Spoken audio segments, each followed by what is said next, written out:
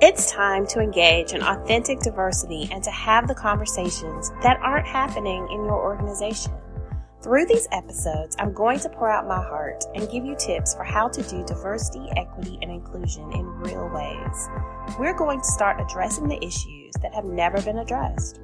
I'm going to give you brief nuggets and affirmations that you can use in your workplace so that you are effective in the work that you do.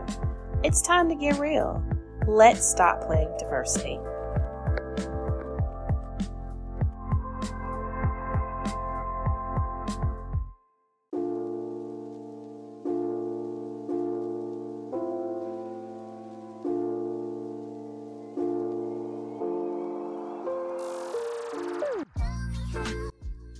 Hi friends, I hope you're doing well.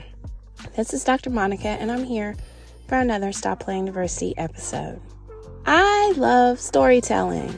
For those of you who listen to my podcast, follow me on Twitter, read my Instagram stories, see my TikTok videos, or whatever, you know that I love a good story. I try to share different things across platforms because I know that the audience is different. I want to take a moment to thank you all for listening and for engaging and for really sharing your stories also as I share mine. I know that there's a little bit of controversy when it comes to professionalism and saying what's really going on with us. I know so many people who say, keep your head down, be quiet, don't put things out in public that you probably don't want people to find out about. Really keep your cards close, because if you ever want a promotion or if you ever want to get ahead, you don't want those things to go against you. And I just want to say that we all have stories and we should not be ashamed of those stories. Everything that we've gone through is a result of the decisions that we've made, the hard work that we've done, and just who we are. So often we say it's not professional to display the storytelling that is part of so many of our communities. Many of us, particularly like me and others who grew up maybe in the South, had moments where they would listen to their elders and just learn. And we often say that that's supposed to be reserved for our families and for our private time. But one thing I've learned from the pandemic is that people want to be heard. This week, the Surgeon General came out with a report that talks about loneliness and how it is connected back to our health and our well-being. Loneliness is becoming a crisis, especially after COVID. So many times we neglect to really listen to people, to ask them how they are, and to care. We often in workplaces become so desensitized to the human that when someone shows compassion, when someone really takes extra time out to say they want to hear how you're doing, we think there's an ulterior motive, or we think that that's wasting time. But I want us to go to a place where we really care. I want us to go to a place where it's no longer unusual for us to show our humanity and to tell our stories. I want us to get to a place where if we are in pain, we let people know we're in pain and we don't apologize for it. It doesn't make us weak to say that something bothered us or that we expected more of a situation or a circumstance. It actually shows that we're strong.